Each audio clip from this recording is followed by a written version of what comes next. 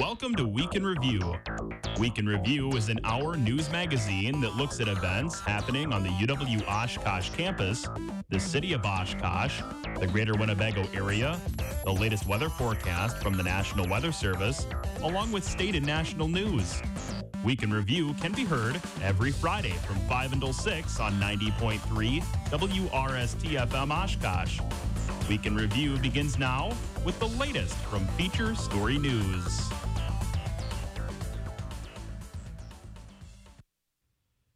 Good evening. This is Week in Review on WRST and WRST.org. It is Friday, December 3rd and 5:06. I'm News Director Chandler Brindley. Our feature story for this week, the University of Wisconsin-Oshkosh has announced the recipients of scholarships as a result of the UW System 70 for 70 and UW Oshkosh Vax Up Titans COVID-19 vaccination programs.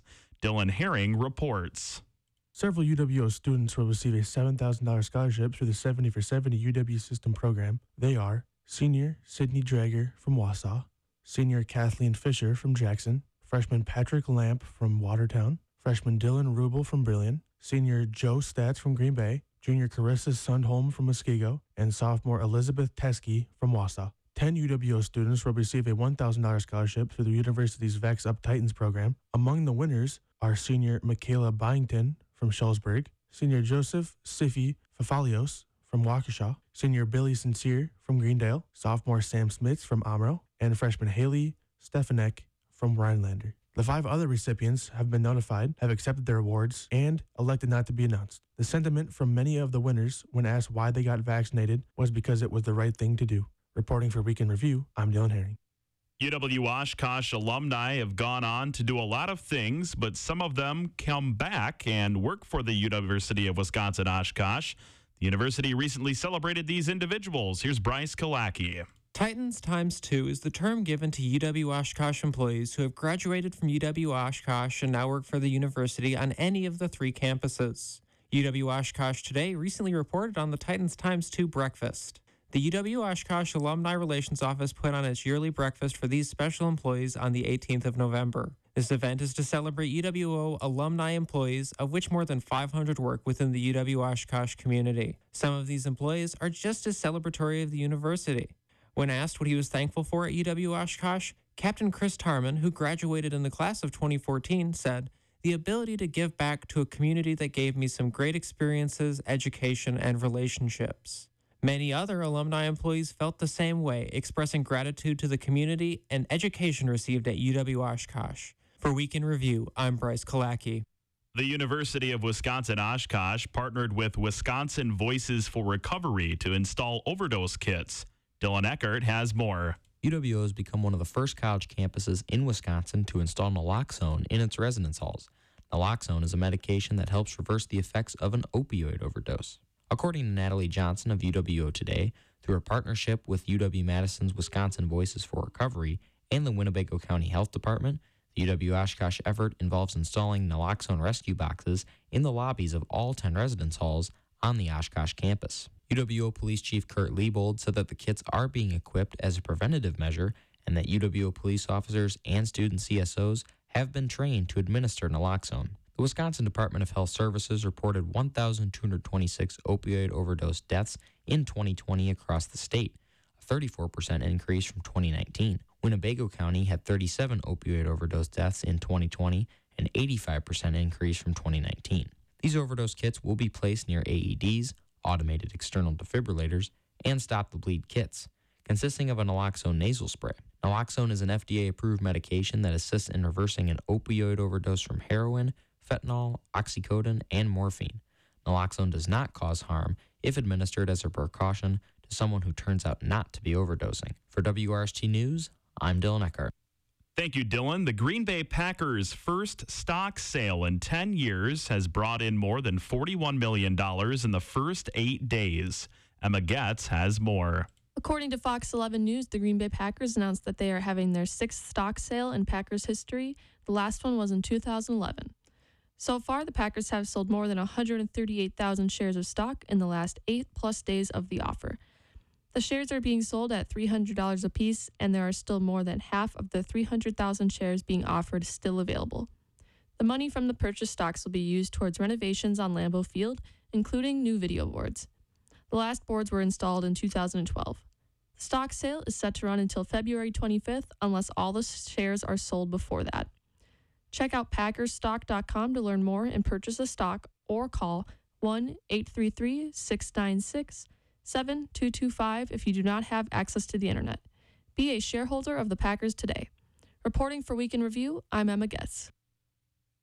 As of November 19th, Marcus Theaters is now offering vaccination-required shows at a select number of locations. Dominic Lee reports. As COVID-19 is picking back up, so are the restrictions in Marcus Theaters. Marcus will choose movies every 2 weeks to offer 2 daily screenings, one in the afternoon and one in the evening, where proof of vaccination is required at their chosen theater. Greg Marcus, CEO of Marcus Corporation, stated, "We hear from people, so there's a segment of the population who isn't comfortable going back to theaters yet." However, Marcus doesn't want to predict which movies will require a vaccine showing, but he does say that older people and families are the people who are more vulnerable and less comfortable returning to the theaters, so that's the main target audience. In other words, movies that appeal to older audiences will require a vaccine. Marcus also states, "We can create different experiences to accommodate different groups of people. Everybody deserves a 2-hour vacation." How the process works is that you must show proof of full vaccination by showing either a vaccination card or a photo as well as a photo ID. On the Marcus website and app, the vaccination required showings will be listed by the title followed by Vax Required. Marcus Theaters will continue to require employees to wear masks regardless of vaccination status and highly recommend guests to wear them too. Reporting for Week in Review, I'm Dominic Lee. As first reported by UW Oshkosh today, UW Oshkosh has named Aaron Grisham, former vice president for student affairs at Northern Arizona University, the next vice chancellor, beginning her duties on January 3rd. Grisham spent 20 years at Northern Arizona University, increasing leadership and responsibility and also creating a community of care. Grisham aimed to help students with low retention rates, develop programs that assisted transfer, online, commuter, and underrepresented students, as well as establishing the Office of Inclusion, Multicultural, and LGBTQIA Student Services. Grisham is impressed with UWO's inclusive campus environment and intends to maintain and advance the student experience, ensuring access and support to all students. As UWL celebrates its 150th year and looks to the future, I feel honored and blessed to have the opportunity to join the UWO family, she said. I look forward to serving this institution and community to the very best of my ability. As first reported by WBAY-TV, Santa Claus joined the Oshkosh Fire Department Tuesday night, collecting toys and food for the Salvation Army on the city's south side. Sirens roared and lights flashed as the tradition that began almost a quarter century ago, according to officials, lives on in an attempt to get people out of their homes and into the Christmas spirit of giving. Last year's event helped 700 families as well as 2,000 children. The event is viewed as an opportunity for members in the Oshkosh community to give back through donation to the Salvation Army. Nikki Valdez, a community member in Oshkosh, said, "We just look forward to giving back to the community and just kind of teaching the kids all about it." The Oshkosh Fire Department will continue to parade around Oshkosh neighborhoods, taking toy and food donations for the Salvation Army. You can also drop off items if you so wish at the 6 fire stations in Oshkosh until December 12th. As first mentioned on UW Oshkosh today, after 15 seasons, UWO head football coach Pat Cerrone will retire. After bringing to life a program by winning more games, conference titles, and postseason appearances than any other football coach in UWO history, the 6th head football coach in program history announced retirement Monday. Cerrone took over the Titan football program in 2007, replacing Phil Mayer, with Cerrone having the most wins in UWO football history as well as being 7th best among all WIAC head coaches. I want to thank the University of Wisconsin-Oshkosh administration for giving me the opportunity to be the school's head football coach for the past 15 years, Cerrone said. It has been an absolute honor to work here and represent this university.